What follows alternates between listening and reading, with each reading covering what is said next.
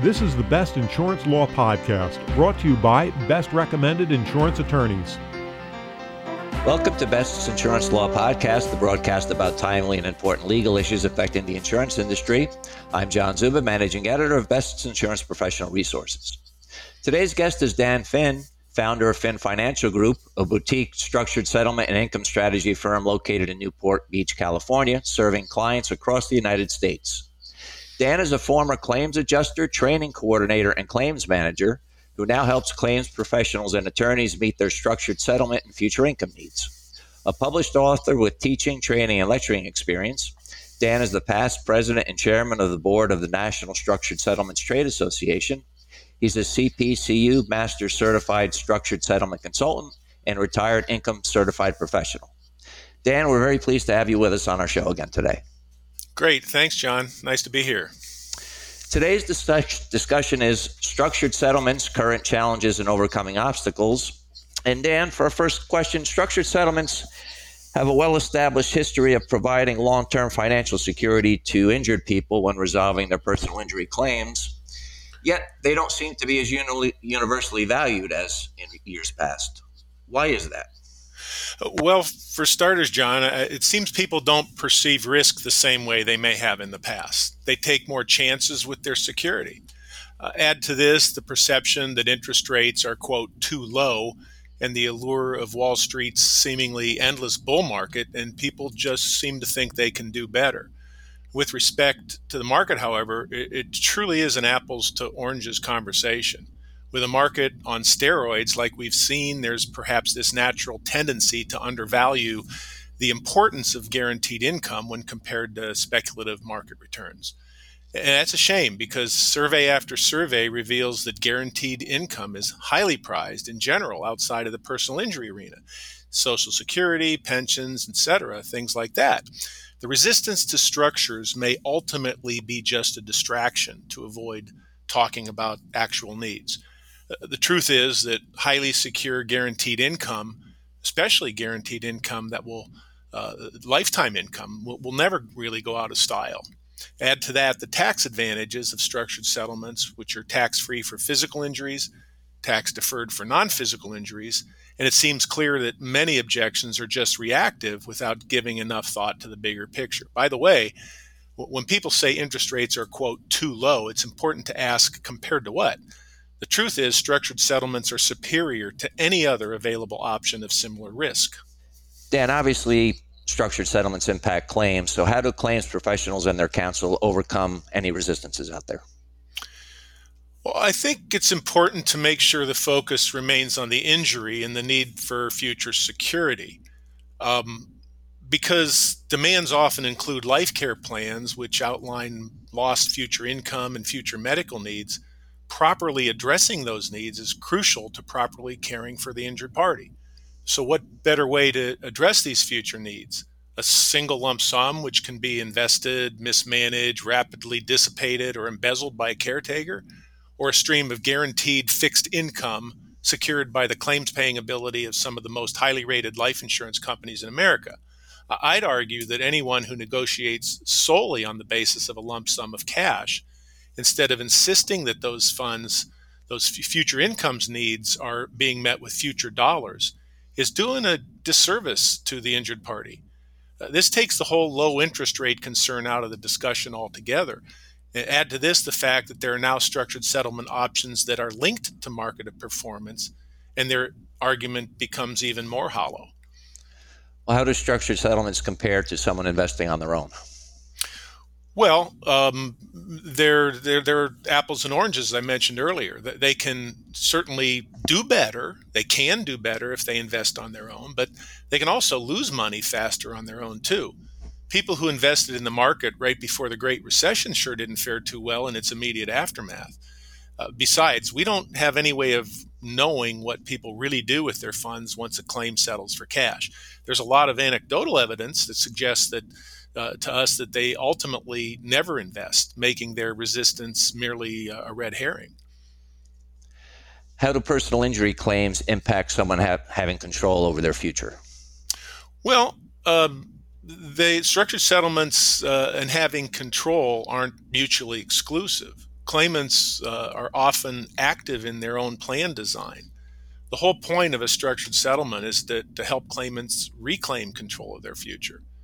Usually, structured settlements are designed with a plaintiff's stated future needs in mind. And plus, other than court-ordered settlements for minors, it's extremely rare when a structured settlement does not include sufficient cash up front to meet the claimant's immediate and shorter-term needs. Many times, structured settlement cash flows are coordinated to feed into some form of trust. We see special needs trusts, grantor settlement preservation trust, etc., and those are seeded by a cash component.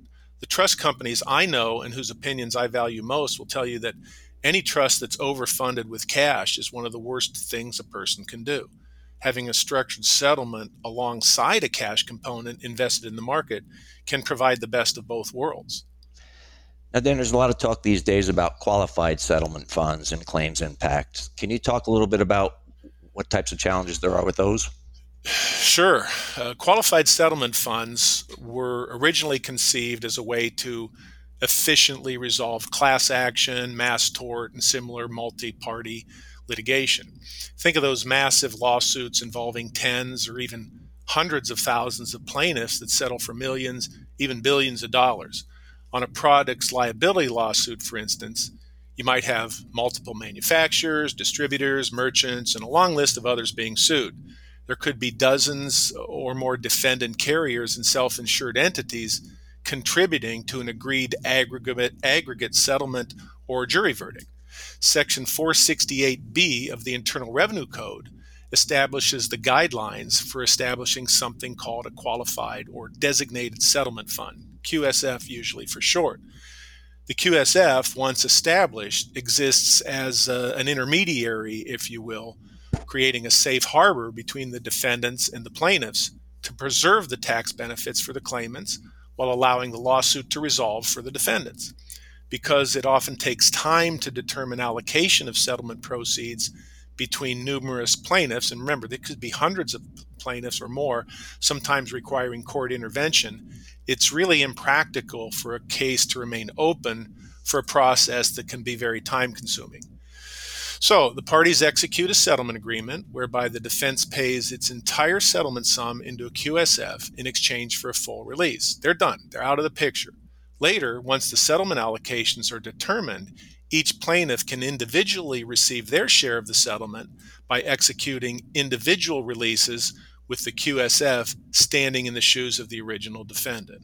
The tax treatment of their settlement is preserved, and they can then decide how they want their settlement proceeds distributed. They're free to choose cash, structured settlement, or often a combination of both. So if these structured or these qualified settlement funds work for lawsuits involving numerous parties, are there any reason why it wouldn't work for a single person or plaintiff? Well, that may be the million-dollar question, because the IRS has refused to address this issue specifically every time it's teed up. So that, because of that, the long-held consensus view on the subject remains that a QSF was never intended to be used merely as a tax haven for a single plaintiff to achieve later tax-favored end results, and is therefore disallowed. Thus, under this view, the single plaintiff QSF is an improper application of this section of the code because it violates certain tax doctrines, constructive receipt, and economic benefit, to name a few. Critics of this view argue that because the text of the law allows for, quote, one or more claimants, there's no reason to preclude using a QSF for a single plaintiff.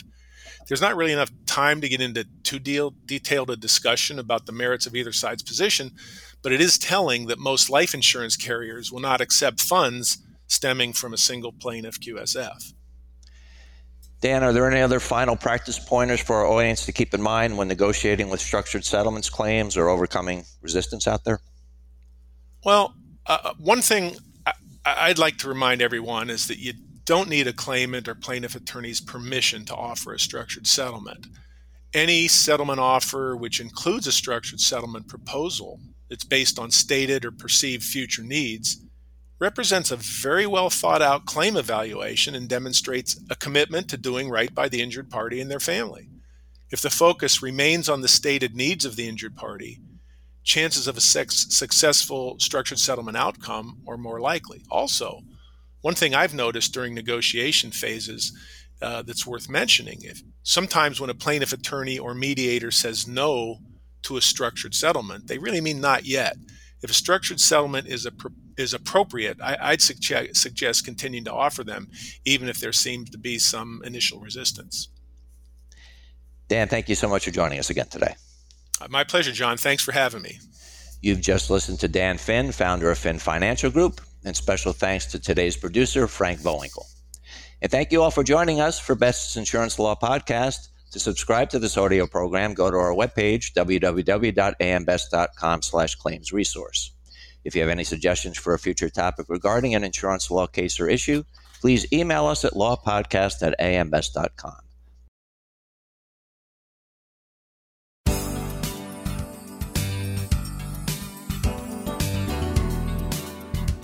Best Insurance Professional Resources features valuable insurance industry content, including searchable profiles of client-recommended insurance attorneys, adjusters, and expert service providers. Brought to you by AM Best, known worldwide as a respected source of insurance industry news and information. Visit ambest.com/claims resource.